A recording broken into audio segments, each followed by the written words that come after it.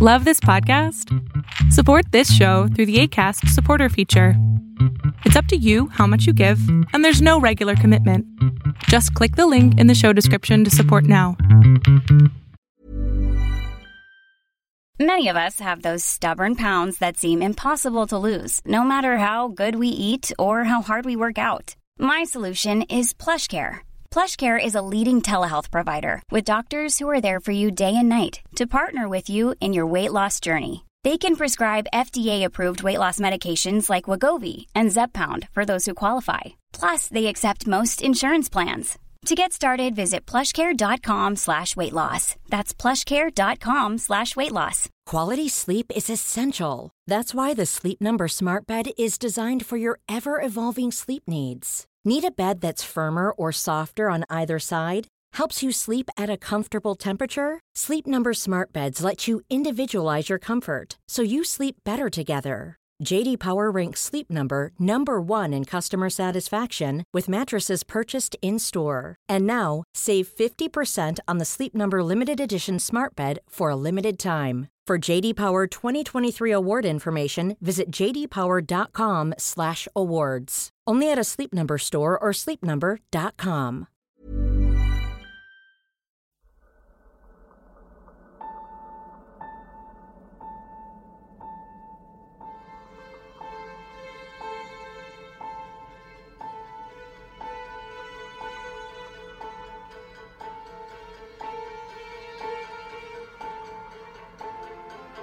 From the blackest corners of your mind, they call, pulling you deep into shadow, twisting your senses, keeping you from sleep. It's time to face your darkest fears. This is Tales to Terrify.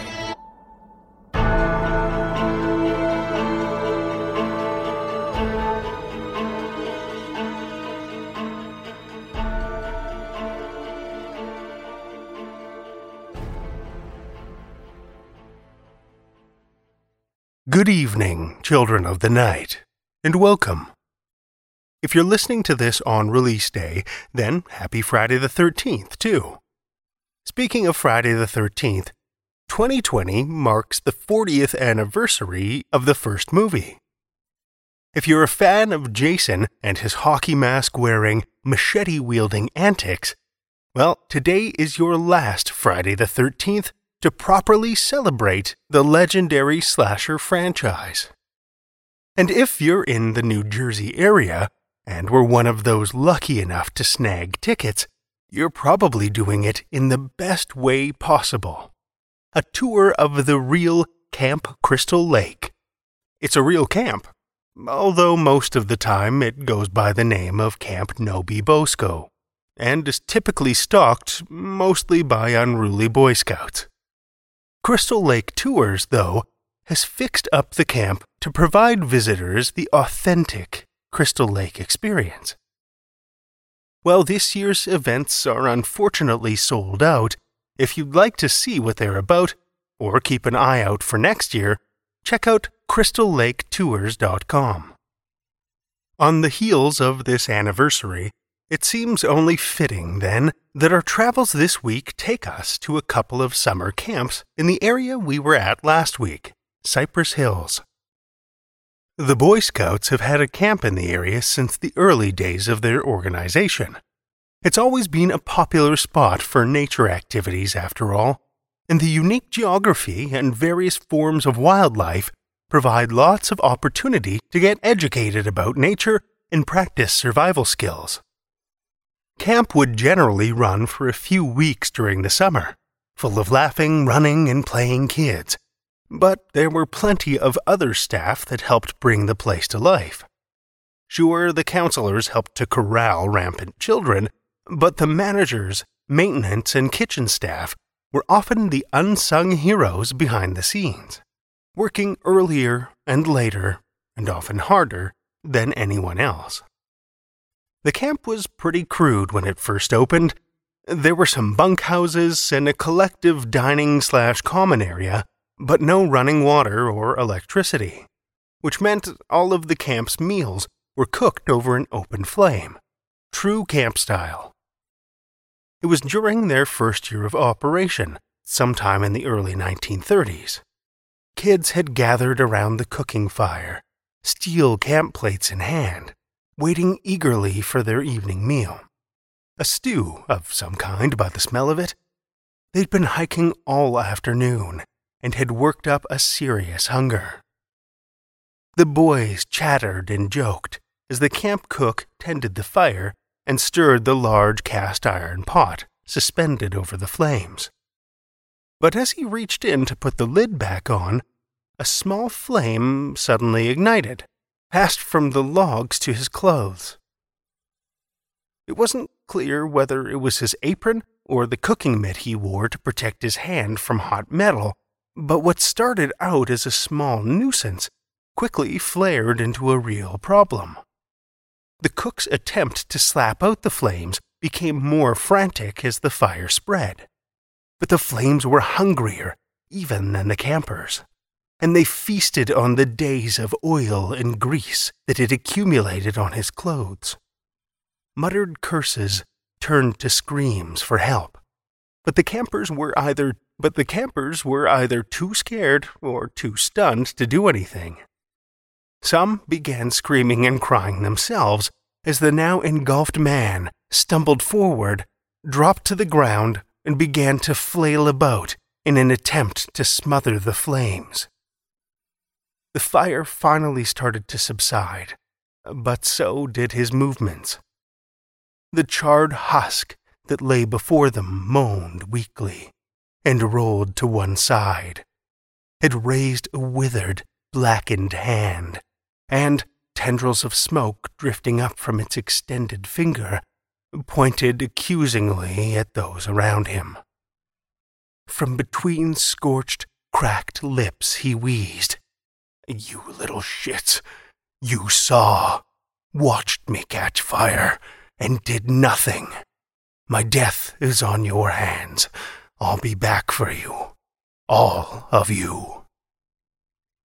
And as the last words tumbled from his lips, his blistered arm thudded to the dirt, his body limp. Stunned silence followed, his words ringing in their ears, as the guilt of what they'd allowed to happen sunk in. Now, if you think you know where this story is going, I'm going out on a limb and saying it's probably not what you think. There's no record of a murderous spirit rising from the ashes of bonfires and smiting campers with a rusty kitchen cleaver. Although, admittedly, now that I've said it, it does sound pretty cool. The incident did, however, seem to spawn something even stranger. A couple of years later, a group of hunters had stopped for the night at the camp. It was the off-season, so the camp was closed for the year. Shelter from the elements, easy access to the lake and woods, and a well-used ring of stones for their cook fire. Really, they couldn't have asked for better. They cooked their meal and sat around the fire, sharing tall tales and a few drinks. Eventually, one of the men stood and wandered into the forest to relieve himself. But when he came back, his face was drawn, his expression a mixture of confusion and unease. "There's a grave out there," he said. "A fresh one, with a blue cross on it." The other men laughed at first, but quickly realized their friend was serious. They all decided to take a look. The grave hadn't been far from the camp, but no matter how hard they scoured the trees, there was no grave to be found, and no blue cross. After giving up the search, none of the hunters gave much thought to the grave again, until 3 days later, that is. The group quietly slipped through the forest, eyes scanning for the subtle movement of a buck through the branches. They'd caught a glimpse of one only moments earlier, slipping between distant trees. Hearing the snap of branches, one of the hunters paused, sighted down his rifle, and then suddenly, there it was, cresting a small hill just ahead, in the break between trees.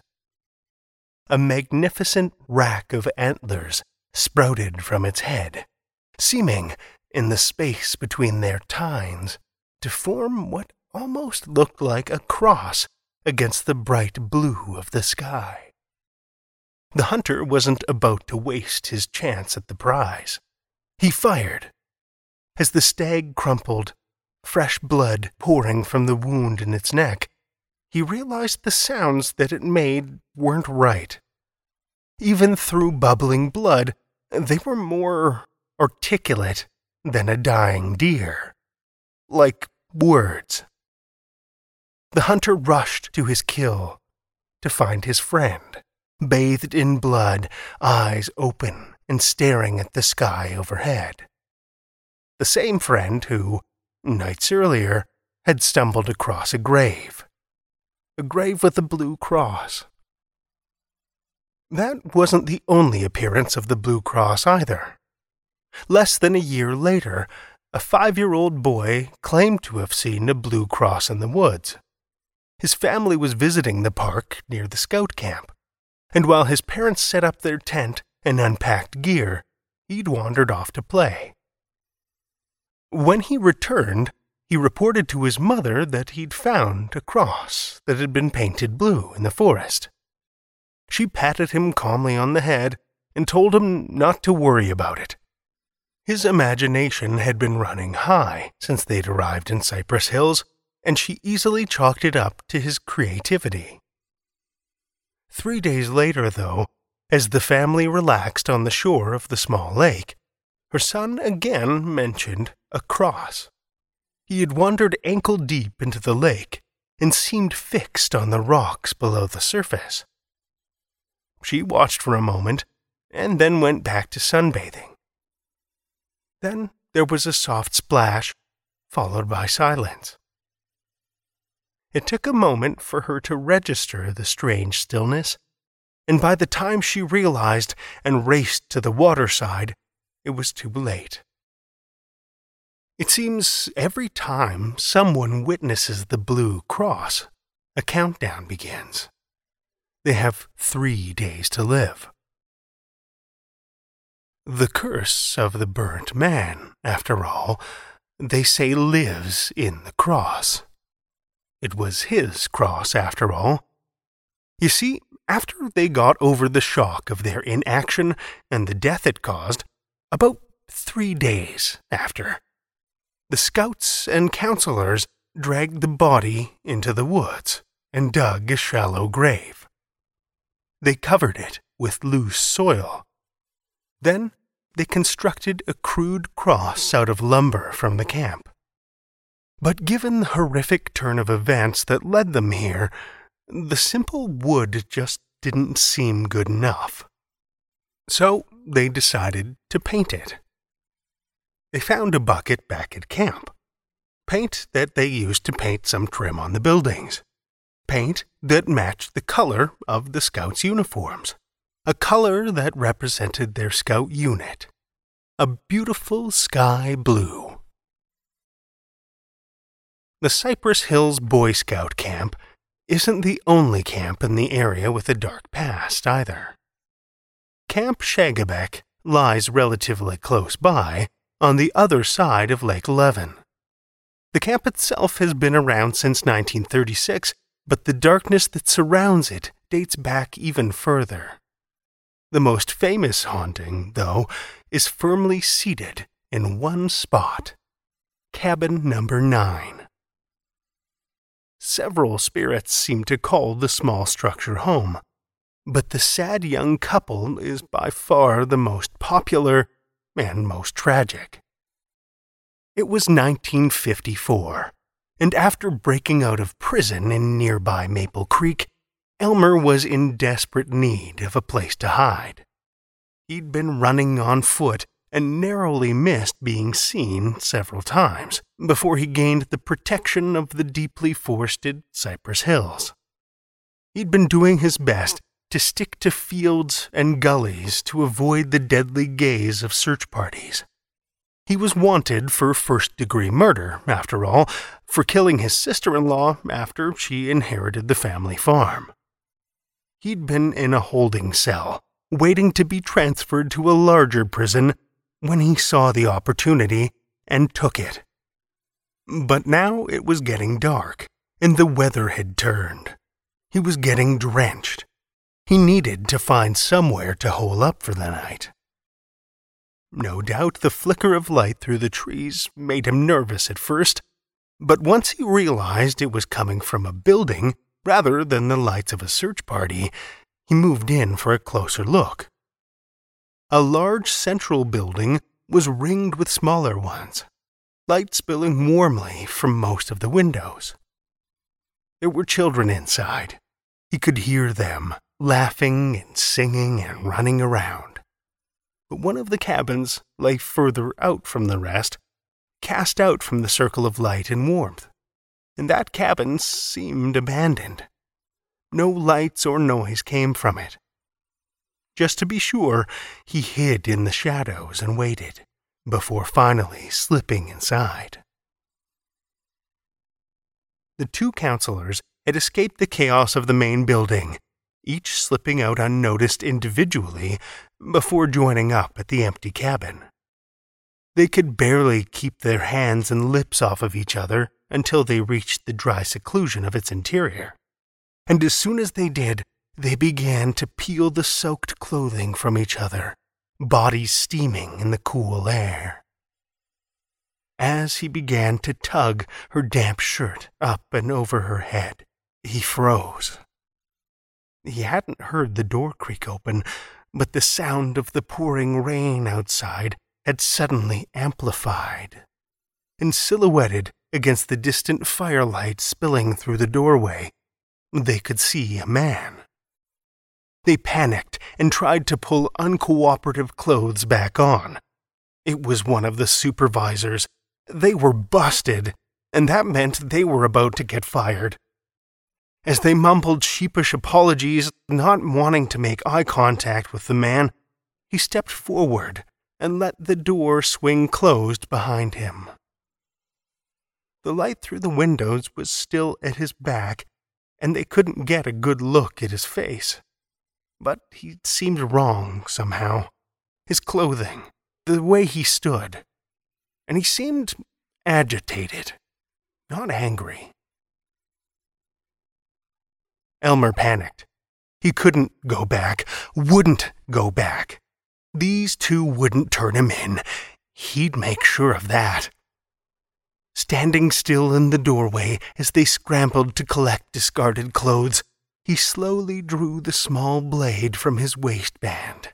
And before they even realized what he was doing, he'd flown forward and slashed the cold steel, first across one throat and then another. They'd come looking for the couple, he knew.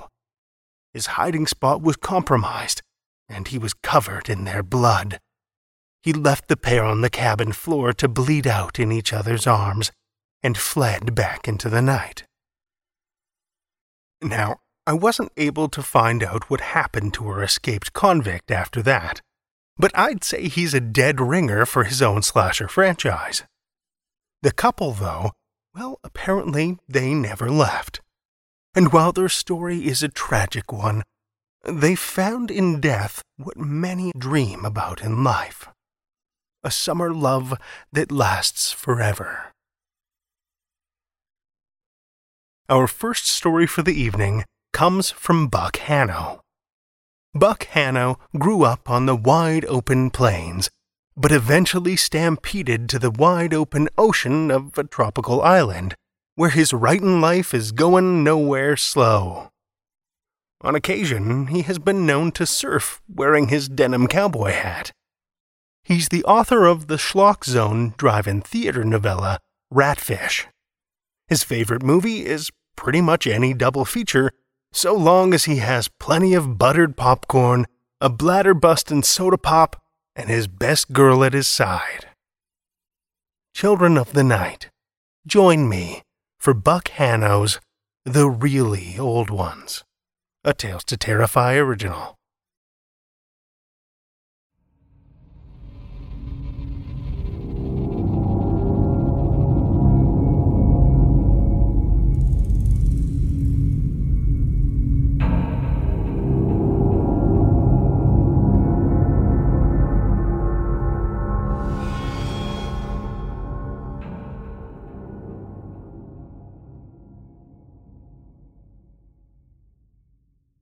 Eunice closed her eyes and rocked back in her chair as her fellow residents continued their stories, each one trying to top the other. The hubbub of their conversation provided enough white noise to keep her thoughts adrift, rather than focused on her own unfortunate situation. "I saw it coming first," asserted Old Man Jenkins. "Rising from the fetid muck of decay crouched upon our land. Tried to warn my neighbors, I swear. They ignored me, laughing at my claims. Said it was impossible. Said such a thing could never happen. But they were fools. Fools, I tell you! Every single one of them." Eunice heard the quaver of his voice as he continued. "Not all of them survived to regret their words." Cosgrove let out a low keen. "Regret, repent, regret, repent, regret, repent, regret, repent." Great. Now that he'd gotten started, he'd be repeating his mantra all the way through supper. At least until he got his pudding for dessert. Addie Fiengold made a shushing noise before picking up on Jenkins' remarks. "Don't blame them too much. Who could have conceived of such a thing? When you open the newspaper, you look for the weather, some sports scores, a few column inches on the latest house fire, string of burglaries or muggins. You peruse a few human interest stories, maybe the comics. Nobody goes looking for reports about some hideous monster come to bring the end of the world. A writhing mass of hideous alien growths upon its head, projecting panic and despair with every inarticulate bellow. Not unless you're reading the tabloids. You don't expect that kind of news in rural Florida. Why, it's like something out of those old monster movies. Like Godzilla or The Thing. Or the other one with the tentacled monsters that grab the people from the shadows." "You got that," chimed in Martha Ingalls. "Grabbing you by whatever it can grab hold of, and then bringing you into the black void. Its darkness, its foul web of power, where it can grow more and more evil and powerful with each passing day while the public remains complacent.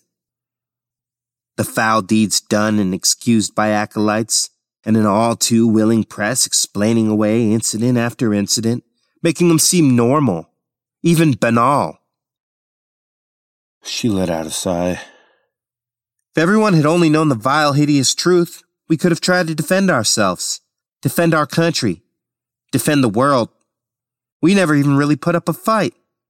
That's what I most regret." "Regret, repent, regret, repent, regret, repent, regret, repent." Cosgrove had never stopped. His mutterings filled in all the gaps in the conversation, preventing any true silence, any true stop to the gibberings of her companions. Eunice turned the word over in her mind. Gibberings. She imagined it should be pronounced with a soft G, like a J, since it probably had the same derivation as the word gibberish. But it seems so much more fitting to pronounce it with a hard G, like the G in gibbons, small, screeching, ape-like creatures. Certainly that is what mankind must have sounded like to that which shall not be spoken, when it arose from the void to lay waste and destruction with jealousy and wrath upon all in its gaze. Mankind was primitive and so easily awed. Throwing what weapons it had aside in an effort to appease the beast with fawning adulation and worship, doing its bidding, feeding its gross appetites, deferring to its acolytes, despite their treason to their own kind. Regret, repent, regret, repent, regret, repent, regret, repent. I lost everything, muttered Martha. Everything. Everyone. She began to sob. Her grunts and wheezes provided a musical counterpoint to Cosgrove's metered lyrics. So did I. So did most, growled Jenkins. But I fought, I tell you. I wasn't going down without doing as much damage as I could. Eunice heard him sniffle, like he had a cold or he was doing his best to fight back tears. Of course, there wasn't much I could do. Not much anyone could do. Not after the beast had gained a foothold on the countryside. Oh, the folks at the university in town, they tried. Students gathered together to combine their voices, chanting as one. Professors pored over old texts that bore witness to repelling such evil in bygone times. But it was to no avail. Its power is immense. The minions held mesmerized by the beast are rabid, unrelenting, and crazed in their devotion. Anyone anywhere who stood in the way was mowed down and trampled by the herd of unholy righteousness. And those few managed to fight hard enough and long enough to garner the beast's attention were annihilated by its gaze, driven to madness or death, or overpowering despair that might never seem to end till their end, sometimes by their own hand. I couldn't fight, not in the traditional way at least, interjected Abby. I don't believe in fighting, you know. Never did. Reason, logic, goodness of mankind, I believed in those things. I thought they could conquer anything, even the beast. I mouthed the traditional incantations. I called upon God to defend herself from the foulness besmirching her realm. I put my faith in truth and beauty, and I watched them be destroyed by the gathering gloom, till I found myself in bleak shadows, crying myself to sleep, calling upon a faith that never responded to my plea, no matter how much incense I burned, or how many sacred texts I recited, no matter how much I repented for the sins of my fellow man. Regret, repent, regret, repent, regret, repent, regret, repent. Eunice had, of course, heard it all before. She heard it most days. The gibberings of her companions were as rote and repetitious as Cosgrove's mantra. There was nothing new in this place. The same madness, the same anger, day after day after day. Worse yet, day after day after day had turned into an unrelenting night after night after night, with no sign of dawn. Not ever. Not in Broward County, and not in the wide world beyond. Everything was clouded with the dim and foul vapor, whether her eyes were opened or closed. She'd long ago stopped participating in the retelling of the stories of the onslaught of the eternal night. It did nothing to heal the wounds of a broken world. And what is madness, if not repeating the same thing endlessly and expecting the outcome to be different? But today, the water drip of depressing tales of doom and destruction finally drove her to a new kind of despair. It drove her to declare her sin, to scream out to the world why she had not done more to stop the coming darkness. Eunice flung open her eyes, sat up in her rocker, and she screamed like she had never screamed before, inflaming her vocal cords and those about her. I thought she would save us! God help me! I honestly thought she would win without me. I thought she would save us from the beast. God forgive me. I was wrong. The others stopped talking, apparently stunned into true silence for a few moments, though their looks of accusation spoke volumes. She collapsed in despair, falling out of her chair onto the cool linoleum of the floor of Bayview Retirement Home, her voice cracking and raspy between sobs.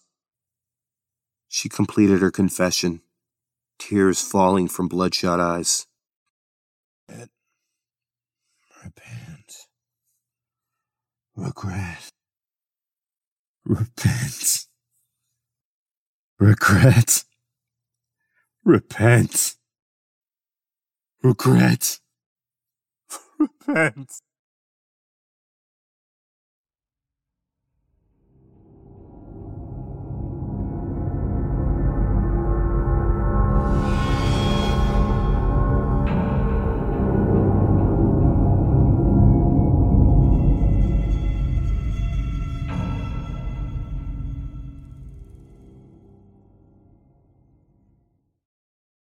That was Buck Hanno's The Really Old Ones, as read by David Dark. David is a lover of all things horror, from books to video games to TV, film, and podcasts. He currently resides in Ogden, Utah, with his large coven of acolytes, his children. For voice acting-related correspondence, he can be reached via email. Link is in the show notes. Thank you, David. One size fits all seems like a good idea for clothes until you try them on. Same goes for healthcare. That's why United Healthcare offers flexible, budget-friendly coverage for medical, vision, dental, and more. Learn more at uh1.com. Quality sleep is essential. That's why the Sleep Number Smart Bed is designed for your ever-evolving sleep needs. Need a bed that's firmer or softer on either side? Helps you sleep at a comfortable temperature? Sleep Number Smart Beds let you individualize your comfort, so you sleep better together. J.D. Power ranks Sleep Number number 1 in customer satisfaction with mattresses purchased in-store. And now, save 50% on the Sleep Number Limited Edition Smart Bed for a limited time. For J.D. Power 2023 award information, visit jdpower.com/awards. Only at a Sleep Number store or sleepnumber.com. Millions of people have lost weight with personalized plans from Noom. Like Evan, who can't stand salads and still lost 50 pounds. Salads generally for most people are the easy button, right? For me, that wasn't an option. I never really was a salad guy. That's just not who I am. But Noom worked for me. Get your personalized plan today at Noom.com. Real Noom user compensated to provide their story. In 4 weeks, the typical Noom user can expect to lose 1 to 2 pounds per week. Individual results may vary. Our second story tonight comes from Deborah L. Davitt. Deborah L. Davitt was raised in Nevada, but currently lives in Houston, Texas with her husband and son. Her poetry has received Riesling, Dwarf Star, and Pushcart nominations and has appeared in over 50 journals, including F&SF and Asimov's Science Fiction. Her short fiction has appeared in Galaxy's Edge and Flame Tree anthologies. For more about her work, including her novels, short stories, and her poetry collection, The Gates of Never, visit eddaearth.com. You can also contact her on Facebook and Twitter. Links to all of these are in the show notes. Listen with me, children of the night, to Deborah L. Davitt's 2-in-1, a Tales to Terrify original.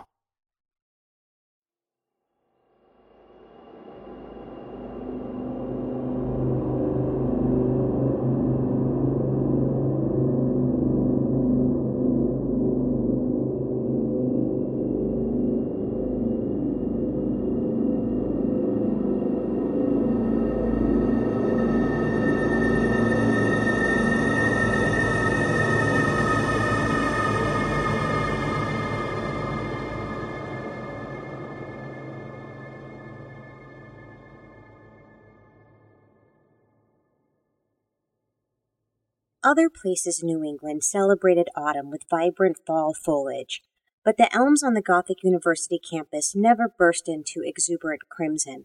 They simply turned brown. Brown as the bricks, as the antique volumes locked inside its library. Dr. Rachel Maldonado had kicked her way through leaf piles since she'd arrived here in Massachusetts 14 years ago. Am I as faded as the leaves? Did I miss my chance to glow autumn gold? She hurried between the physics building and the labs, and then sprinted up the steps of the Rochester Medical Building and inside to her office, where two people waited. A woman slumped in a wheelchair and the tall, spare figure of a man. "Come in," she told them, unlocking her door. "I got the test results. I wish you'd let me take this to Dr. N." "No." The woman in the wheelchair raised a shaking hand. "No, I bet you don't want him to have any information on you, power over you. But if it's life or death?" "Dr. N's more qualified than I am in the more esoteric types of disease. You shouldn't let an unpronounceable name cloud your judgment." Rachel fidgeted. "It's not racism," the man replied stolidly. "You do realize that he's from quite a bit further away than Egypt, yes?" Rachel snorted. "To think that when I was an undergrad, I thought he was a misogynistic anachronism from the last century. When he became my supervisor, I discovered he was a misogynistic anachronism from 5,000 years ago." To anyone else, that might have sounded like a joke. The pair regarding her didn't blink, though the man's lips lifted in the ghost of a smile. Rachel found herself returning the expression, then wiped her face of emotion. "He has centuries of experience, it's true," the woman in the wheelchair whispered. "But we know which gods he follows. We can't take the risk of being drawn to their attention." Rachel grimaced. She'd so far gotten along at the university without swearing allegiance to any factions or gods, but that didn't mean that she wasn't aware of the chapels under the fraternity houses. She made a point of taking a rotation in the campus clinic during freshman rush each year to patch up the kids who hadn't made it through the blood rites of Alpha Zeta Alpha or the ritual hunts of Chi Tau Upsilon. She'd asked shivering girls under blankets if they'd signed a waiver before going to the Tau Sigma Alpha mixer, and most importantly, if they'd read it. Their families would bluster about litigation, and then campus security would intervene, and the families and the washed-out freshmen would leave, glassy-eyed and with no memories of what had transpired. Rachel hated the policy of employing amnesiac spells, but a surprising number of families didn't know what Gothic was really about when their kids applied here. She'd been one of them, once. "Dr. N almost certainly suspects whom our family represents," the man put in quietly. "But there's a detente here. We all go about our business, doing our best not to interfere with each other. Needful work gets done. Grant money comes in on time. You understand." His eyes warmed slightly as he regarded her. "As members of the Board of Trustees, you know where the bodies are buried, literally." Rachel bit her lip. "I've signed my non-disclosure agreements," she replied carefully. "I adhere to them. But I have no experience with esoteric ailments. I deal with biochemistry. We're hoping that you'll have answers that magic can't provide." "I have no answers, only questions you won't like." The man pushed the wheelchair past the door.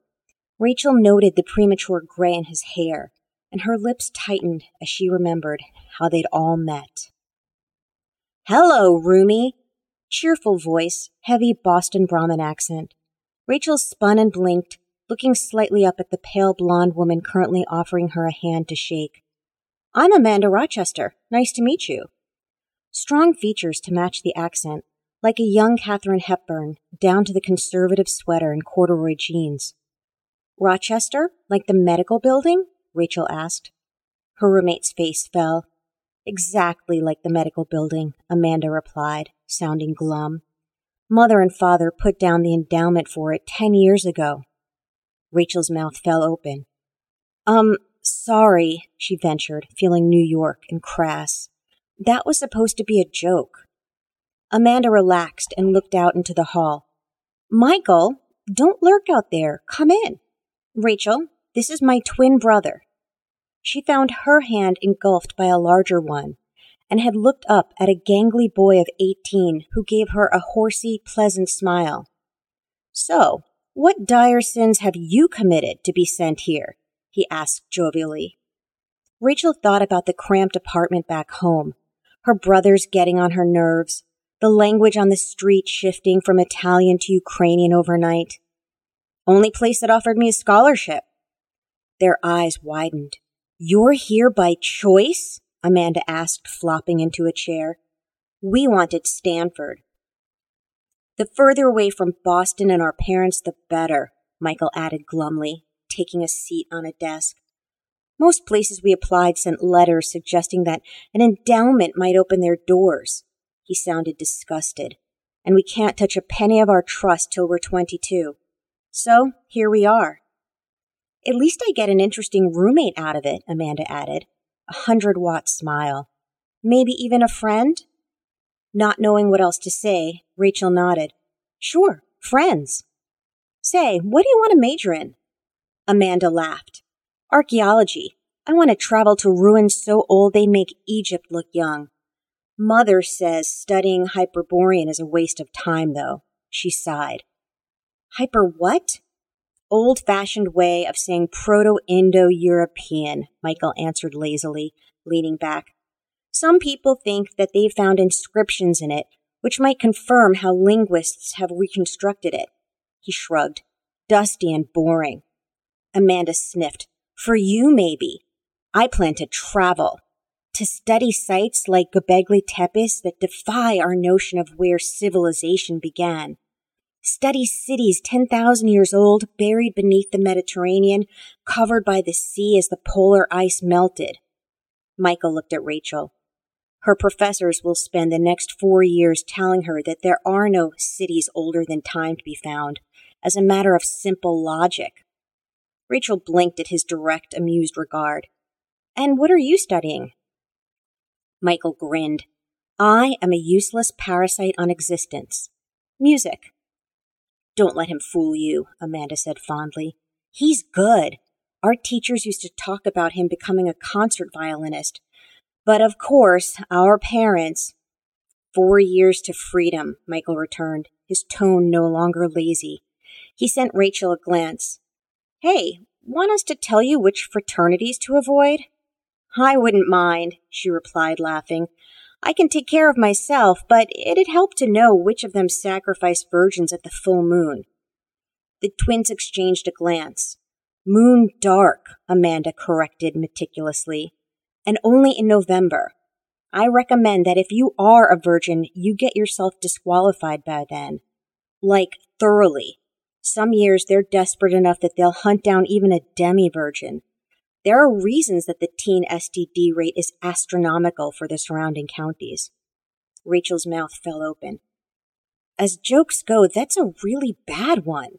Michael sighed. I guess you didn't get the real information packet. Come on, we'll take you around and tell you the stuff that didn't make it into the application flyers that they blanket the East Coast with every year. Rachel had given them both a look, but had listened as they walked her around campus, wondering if this was, in fact, some sort of joke. After less than an hour, she'd heard panicked screams from one sorority basement, however, and witnessed a boy her own age stagger down the steps wearing horns on his head and clutching a bloody groin, only to have campus security converge on him and carry him back inside the dorm, where the screams had resumed. Around then, admitting that she was a virgin and asking Michael out of earshot of his sister if he might like to disqualify her had sounded like a great idea. You haven't been forthcoming with what you know about the illness, Rachel told them, taking a seat as Michael wrapped Amanda in another blanket. The woman could barely raise her head from the padded roll at the back of the wheelchair, but her eyes remained alert. "We're looking at multiple organ failure," Rachel continued. "Michael, your results are better than Amanda's, but it's still the same downhill curve." She swallowed, aching inside at having to say those words to him. "You've come to me for help, in spite of everything in our past, and I'm adrift." "I ran a DNA sequence on the both of you," she added. Michael's head snapped up. "We didn't request that. I'm not telling anyone what I found. Doctor-patient confidentiality. Honestly, I've seen stranger things." She looked away. "The first time I tested a sample given to me with nothing but an identifier code on it, and it came back showing a 3-stranded helix, I got a clear idea of why none of my papers can ever be published in the Lancet. Oh, there's Pannacotta Quarterly or the Xanthou Review, but no one outside the occult circles reads those." She made a rude noise. Michael cleared his throat. "Well, the NSA gets copies directly from the university, actually. So, someone does if it makes you feel better." "You're on the board. You'd know." Rachel exhaled. "I should have known." She rubbed her eyes. "How you've changed, Michael. How we all have." When she had asked him to disqualify her, Michael laughed, flushed. "Can I at least buy you dinner first?" he asked. And afterwards, he'd kept asking her out, to her surprised pleasure. She'd initially teased him about slumming, which had made his face close down, so she'd apologized, and they'd started dating regularly. But there was something off-putting in the way Amanda stared at them, the frown lines crinkling between her brows. Michael passed it off with a wave. "She's worried what our parents will say." "That I'm after your money?" she asked, disheartened. "I know you're not. But the trust becomes accessible in a few years, and once I'm done with my degree here, I'm out. West Coast, hell, Australia. Maybe you could do med school at University of Sydney. What do you say?" He offered her a bite from his ice cream cone. Rachel's mouth fell open. "You're asking me to go with you?" Apply. See if you get in." A quick smile and a kiss that tasted like ice cream and promises. "You worry about the grades and the MCATs. I might be in a position to help with the financials." He gave her a serious look. "Maybe we can get away with running away." "You're going to tell Amanda you're kidnapping me with my permission?" she teased. A flicker of an expression. "She needs to find her own path. If she's smart, she'll hide in Tibet and never come home again." "How can your parents be that bad?" she'd wanted to ask. But their life in Boston was a closed book. And as everyone learned at Gothic sooner or later, there were books that should remain closed and unread. "What did our DNA tell you?" Amanda whispered. Rachel hesitated. "That you have so many recessive genes and share so many gene clusters that it can only be the result of systematic inbreeding." "Boston Brahmins do intermarry substantially," Amanda rasped. "Not like this," Rachel returned, putting her hands on the desk between them. "The results look like some time travel story in which you are your own grandparents. You aren't, are you?" She gave them a sharp look. "I don't have access to the high-energy physics building, but I hear what goes on in there." Their faces had gone blank. "It's not that," Michael finally replied. "This is what Mother died of, and Father." His voice turned harsh, sounding exactly like his father's had long ago. "You've seen the symptoms before." By their senior year, Michael still hadn't introduced her to their parents, though he'd met hers.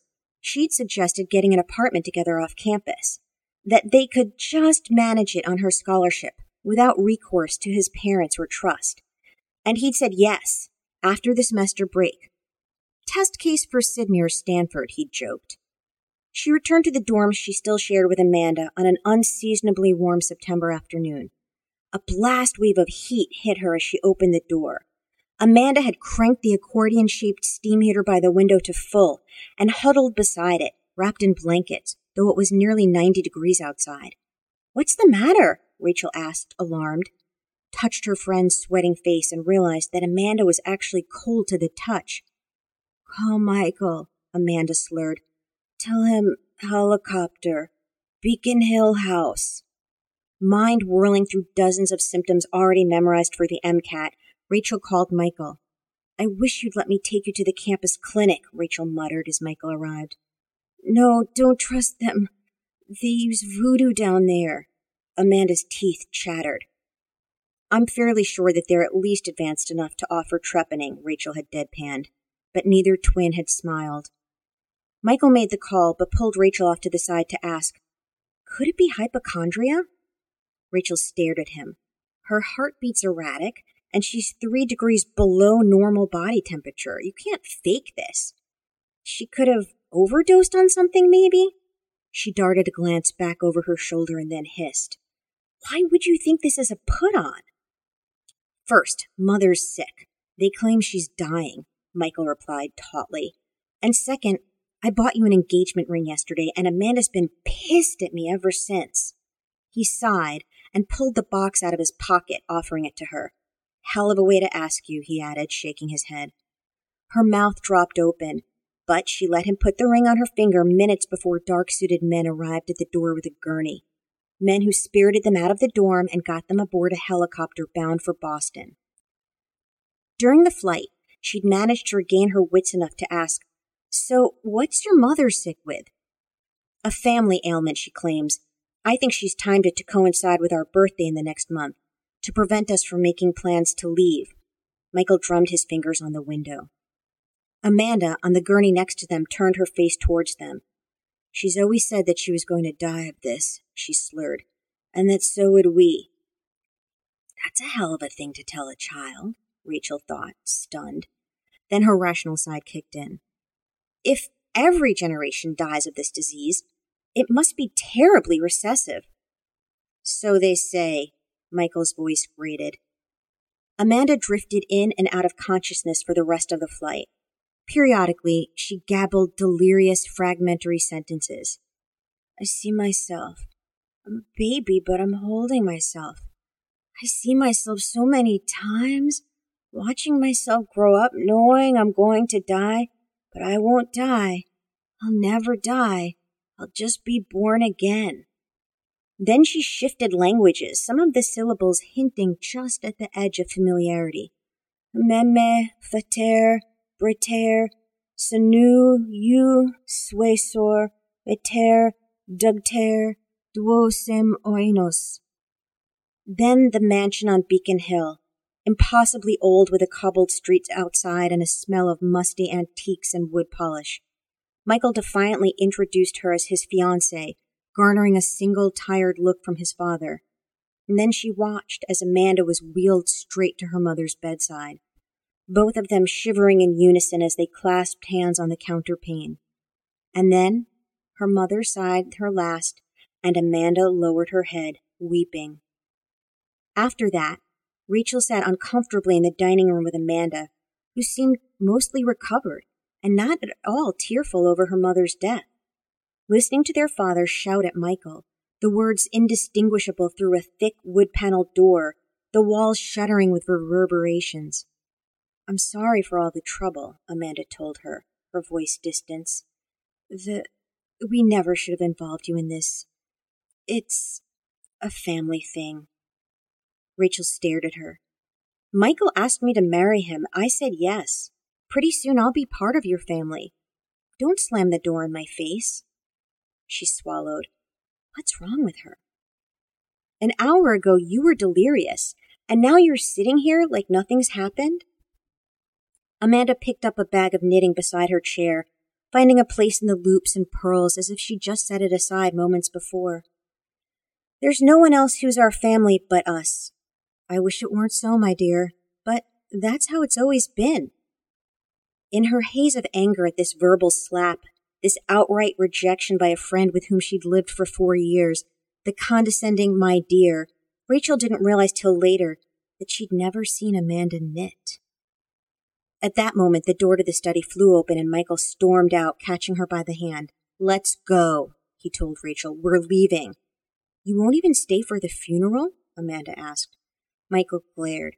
If what father just told me is true, then there's no need for one, is there? And I might as well find some joy before it's all taken away. You're really going to leave me? Amanda asked, her tone suddenly pleading. If you leave now with her, you're going to regret it, his father warned from the doorway. Particularly when you remember. He gave Rachel a weary stare. No offense, miss, but you're unlikely to understand our particular family circumstances. Fuming, she'd left with Michael, and for 2 glorious years they'd been married. They hadn't quite managed to make it to Australia, but Stanford had been acceptably far away. Until the morning he'd woken up shivering and cold, dazed with fever dreams. He'd told her to phone his sister, and a private jet had taken them back to Boston, where his father lay dying. She hadn't been prepared for the divorce papers, which his father had waiting in his desk drawer. She hadn't been prepared for the look of anguished apology in Michael's eyes as he handed them to her. She'd raged at him for an explanation, which he'd tried to provide fumblingly. Only 2 children of my family's line ever survived infancy. My parents tried to have other children over the years. Every one of them died. That's why they set up the grant for the medical center. I can't put you through that. You'll never want for anything. I'll make sure of it. You'll never have to work again if you don't want to. She'd cried. She'd raged. I don't want the money. We don't need to have children. All I want is you, our life back, the way it was. With you playing violin in the spare room with the door closed so you wouldn't distract me while I'm studying, and going to concerts, and life being normal. But in spite of the misery in his eyes, his word had been as final as the grave in which they'd placed his father's corpse. She'd gone back to med school. When she graduated, the only place she could find for residency that covered the bills was Arkham Hospital. And then grant money had materialized at Gothic for research in endocrinology, her initial specialty. She'd run into Amanda on campus once or twice in the first years. Amanda, now a member of the Board of Trustees, had also been teaching ancient languages. And after that, more grants and more esoteric and occult matters. The growing suspicion that Area 51 and little gray men were just a smokescreen to keep people from realizing that aliens had visited Earth millions of years before humans had crawled down from the trees. That they might even still be there, dozing in the recesses of the Earth, godlike in their power, and that humanity had a vested interest in never letting them wake. Amanda had come to her office in the medical research building 4 years ago, wearing a dress that must have been culled from her grandmother's trunks in the attic, asking for a consultation on in vitro fertilization. It's not my specialty, Rachel deflected. Amanda's expression didn't thaw. It's closer than you might think. You've been working with more, esoteric research of late. Rachel grimaced. You know about that? She didn't use spells, but she studied the results of them, documented them scientifically and without bias. Her more eldritch colleagues had initially laughed, but they'd come to value her statistical analyses of their work. Apparently, it helps to quantify how much more effective virgin's blood is than Eye of Newt. Which harmonic, chants, and unspeakable names have a statistically meaningful relationship with the desired effect? Amanda's lips thinned. I know which grants you've been offered, and why. A pause, then anger twisted her lips. I wish you'd have just let him settle a nice alimony on you. Instead, we get to relive the whole sordid affair every 6 months when you're up for grant renewal. Sordid, Rachel repeated, rage boiling inside of her. He was my husband. I loved him. And then you and your precious family yanked him back by his chain. You have a goddamned odd way of asking for my help, Amanda. I've earned every one of my grants. The peer reviews I get tell me that much. So you can get your ass out of my office, and don't even threaten me with removing my funding. She'd glared at Amanda, whose mouth had just opened. I will go 4 doors down the hall to Dr. N, and we'll see how fast the rest of the board turns on you. Rachel rapped her desk. Get out! Amanda hissed in vexation. I apologize for my choice of words, she finally replied. However, I really do need your assistance in the matter of in vitro fertilization. And in a way, my current predicament is your fault. Rachel laughed out loud. My fault? She asked incredulously. My fault that you can't find a guy willing to do the deed with you? My fault that the lucky guy doesn't have solid swimmers? That you're infertile? How can your lack of fertility be my fault? Amanda glared at her. It's your fault, she snapped, that the man in question won't do what's required. My God, she's a lunatic. How are we ever friends? Why has she been so damned spiteful since her mother's death? Rachel evened her tone into a semblance of professionalism. I can't be your personal physician, Amanda. Conflict of interest. Please leave. And then Amanda had stormed out. Rachel's grant renewal that year had been subjected to even more scrutiny than usual, including having to defend her work before the full board, including Michael and Amanda. But she'd still received funding nevertheless. And Michael had come to her office afterwards, apologized for his sister's behavior. So proper, so correct, and yet with so much pain in his eyes that she'd offered quietly, Would you let me take you out for dinner? And he'd said yes, someplace off campus, out of sight. That and every other lovely evening since had felt illicit, like an affair. No promises ever made so that they couldn't hurt each other by breaking them. Just what time they could steal with each other. And yet, here we are again, with lies and mysteries and everything else in between us. Yes, Michael, I've seen the symptoms before, twice. Rachel tapped her fingers, trying not to let her anguish show on her face. Amanda and your mother showed identical symptoms 10 years ago. Your mother died of it, Amanda didn't. You and your father showed identical symptoms 8 years ago. Your father died of it, you did not. She felt her lips thin. Oh, and there's something else.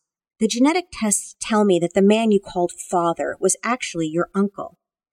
She could see Amanda's lips compress, see the lie born before she could even part them to give forth speech. Michael's face went chalky. Rachel raised a hand, forestalling any words. The DNA tells a truth that neither of you has ever been capable of expressing. Not when we were friends, not when Michael was my husband, or my lover so quietly in the past few years. She exhaled.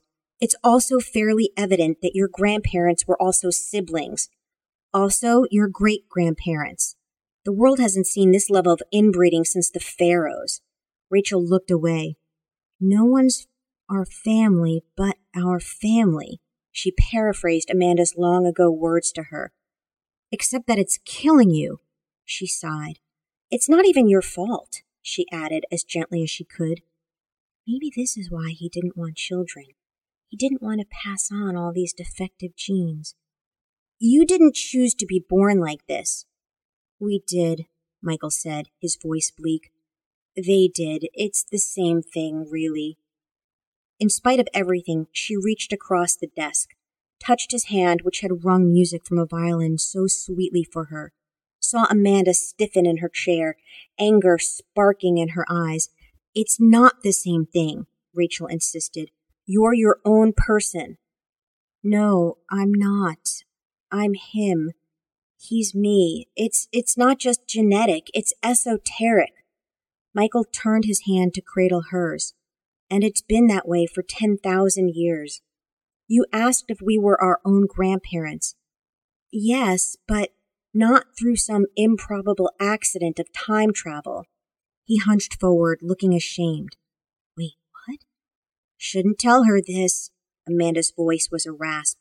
She deserves to know, and she can't help it if she doesn't have the information. Harsh tone. Rachel, 10,000 years ago, we were priests, shaman and shamaness. Tiny tribe, no more than 40 people. Mammoth hunters, if you'd believe it. He shook his head, his eyes blank. We worshipped a nature goddess, and she was very real. Amanda corrected vehemently before coughing. She is very real. Michael shrugged. You haven't reached for a Thorazine needle yet, Rachel. Rachel swallowed. He's got to be kidding, and yet there's so much conviction in his voice. You don't sound delusional, she allowed cautiously. I'm aware of the gods worshipped in the underground chapels, and I've seen a few things here. She paused, reflecting on the monstrosities kept in the freezers of the lab down the hall. She swallowed. 10,000 years? They're older than Dr. N. He nodded wearily. Our tribe crossed into territory held by people who worshipped another of the old ones, one whose name we shouldn't say. He exhaled. They came after us in the night, with terrible creatures that could change form, dead fish eyes, tentacles. You know how it is. I'd never seen an ocean before. Rachel twitched, imagining the creatures in the lab freezer in their living state, advancing on primitives armed with spears and slings. You'd have been helpless. So many of them, Amanda whispered. The sounds as they moved across the rock like someone sucking marrow out of a bone. She closed her eyes. That's what I always remember. Michael nodded, looking sick. By morning, they'd killed every member of our tribe. Some they ate in a ritual feast. Others, the bodies, they rose up as new servants. They'd left us till last, which was when our goddess intervened. She led us out of the cave through passages we'd never seen before, and told us that we would be her servants eternally, to fight against these interloper gods. A bitter snort.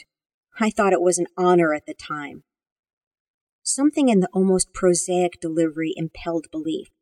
So, when you say you are your own grandfather, he closed his eyes. We didn't know, he whispered. We had twins the first year after our tribe died, and when they grew up strong and healthy and we grew older and weaker, it was just the way things were, until the sickness came and they touched our hands, and then we were looking at our own dead faces. It was a shock. I'd never seen my own face before, Amanda whispered, not in anything more than a wavering pool. Rachel froze. So you overwrote them? You erased your own children?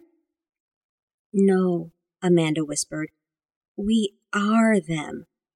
Continuous chain of consciousness.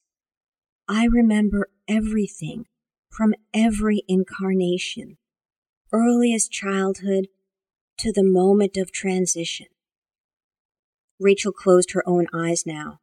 So many things make sense now. So when you were delirious and babbling about seeing yourself as a baby, holding myself in my arms, so many of myselves, Amanda's voice was empty, and so many other children who didn't live. The firstborn survived, any others wither. Several times we almost didn't make it, Michael admitted. The Black Plague killed our adult selves when our younger selves were only toddlers. Imagine coming to full adult awareness inside a body just out of swaddling, and when half the people in your village lie dead and rotting in their houses. He sounded sickened by the memory. Rachel's natural skepticism kicked in. So you've had children together, generation after generation. After the first 5 generations, the inbreeding should have rendered the offspring unviable. Michael looked down. Our goddess, whose voice I haven't heard in some 300 years, didn't allow for other children. Every time we've lain with people who aren't us, miscarriages. If the pregnancy comes to term, the children of those unions sicken and die in infancy. Guilt in his eyes as he regarded her. Knowing that I was the cause of their deaths, of their mother's grief, I couldn't. Not anymore. Except my younger self doesn't usually remember. At least modern birth control spared you that much. She swallowed. But that doesn't explain how the chain has continued. Consciousness transfer, Amanda whispered. Every 5 generations or so, we find a new host body for one of us and pass into them. We should just let ourselves die, Michael said, looking away, his hand still wrapped around Rachel's on the desk. Why should we keep protecting the old secrets, the old portals, fighting the same dark gods who've been using humanity as toys since before we were born? What makes us more worthy of living than the person into whose body we pass? Amanda regarded him, her eyes hooded. You say that every 100 years or so. You never follow through. You can never just let me die. You love me. You need me. She sighed. Left it very late this time. Rachel stiffened and jerked her hand back, but Michael kept his fingers locked around hers. Oh no, she told them, digging in her heels. I am not going to be your host. Amanda hitched forward in her chair. Hold her steady, she told Michael. No, Michael replied, his eyes still locked on Rachel's. Much as I would love to be with you, inside your mind forever, it doesn't work that way. And I'm done with this. His voice sounded empty and tormented at once. I'd like what little time I have left to be spent with someone I love, if she'll have me. No, Amanda hissed. You're mine. We're forever. Duosem oinos. And I don't want to go. She lunged for Rachel's hand even as the doctor jerked back, panicking. I can't let her touch me. Screaming inside of her skull as memories burned their way into synapses not meant for them. Confused, distant images of Michael trying to knock his sister away, the frail, fragile body collapsing to the rug before the transference was complete. 2 voices shrieking inside her, her mind buckling under the onslaught of 10,000 years of experience, life after life, looking into her own eyes, watching herself die again and again. The only thing pulling her through it, the beacon of him, husband, son, brother, like a watchfire on the heights of a cliff over a dark and endless sea. He's mine and I'm his. We're 2 in 1. Nothing comes in between us. Oh, how they'd tried.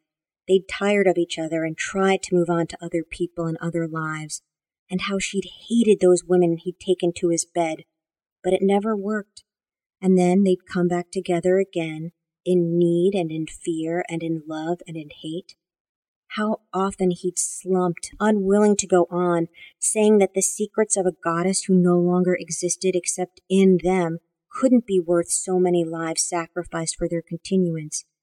And yet, he was never able to let her die, any more than she could let him.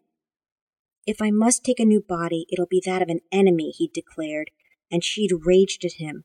Why punish me by taking a face that I despise? Because I won't sacrifice a decent person for my survival. At least take a complete stranger. Someone we don't know? Someone who could be poxed? Are you mad? Not her, Michael raged as Amanda sat up, looking down at the healthy curves of her new body. Not someone I love. We left it so late this time, Amanda repeated, seeing in him his father's self and his grandfather's self, and all the others whose names slowly dwindled in memory.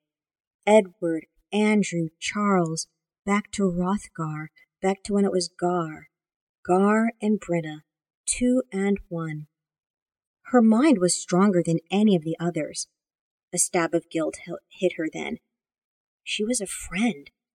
But all the voices of the past clamored. She tried to steal him from us. She almost killed us. Weakened him. He wouldn't continue the line. He wouldn't plant the seed. The goddess demands, and we obey. She had to go. Michael, Gar, covered his face. She hated him for his weakness, and loved him for it. And she always did. She smiled, feeling the unfamiliar curve of the new lips. Taking her body was the right thing to do, she said, trying to believe it. You still desire her. Doing what's necessary shouldn't be that bad now, should it? She instantly regretted her words as his head jerked up. A look of rage she hadn't seen since the 16th century, when he'd fought Landsknechten pillaging their fields. I could have a body for $20 in any back alley, Gar growled. I loved her mind, her soul, which you've destroyed. He turned and left, ignoring every spluttered word she sent after his back. Brenna refused to chase after him like a whipped dog. Instead, she took purposeful strides to stand beside her old corpse. It's all right, she told the broken form. He'll be back. She hesitated. He always comes back.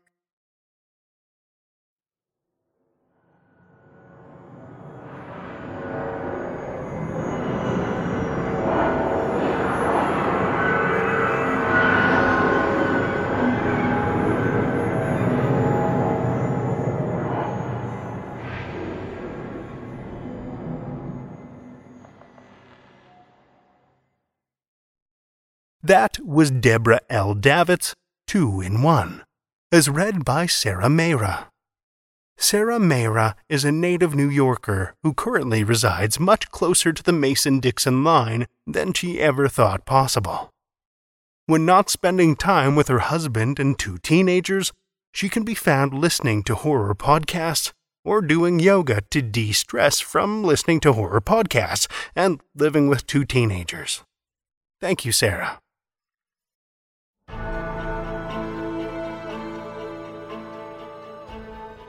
Well, children of the night, the hour is late, and we've run out of tales to tell. For now. Tales to Terrify is made possible by the tremendous generosity of our supporters through Patreon and PayPal. If you're not already a supporter, head over to patreon.com/Tales to Terrify for a look at all the awesome perks. From ad-free episodes and bonus content, to shout-outs and swag. Every dollar helps, and we appreciate it so much.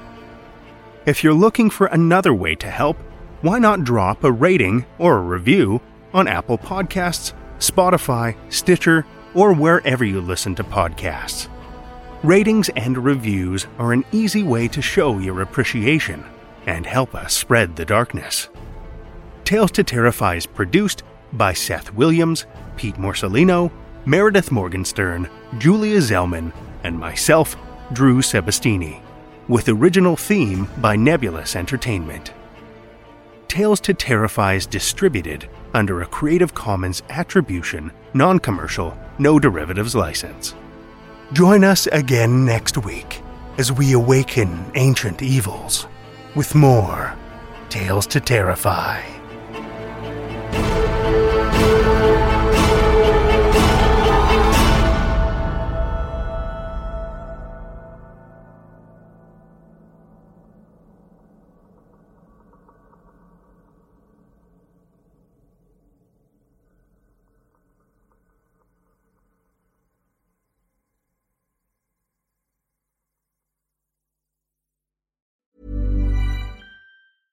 How would you like to look 5 years younger? In a clinical study, people that had volume added with Juvederm Voluma XC in the cheeks perceived themselves as looking 5 years younger at 6 months after treatment. Look younger, feel like you. Add volume for lift and contour in the cheeks with Juvederm Voluma XC. Reverse signs of aging by adding volume to smooth laugh lines with Juvederm Volure XC. For important safety information and to find a licensed specialist, visit Juvederm.com. That's JUVEDERM.com. Not for people with severe allergic reactions, allergies to lidocaine, or the proteins used in Juvederm. Common side effects include injection site redness, swelling, pain, tenderness, firmness, lumps, bumps, bruising, discoloration, or itching. There's a risk of unintentional injection into a blood vessel, which can cause vision abnormalities, blindness, stroke, temporary scabs, or scarring. Talk to a licensed specialist to find out if it's right for you.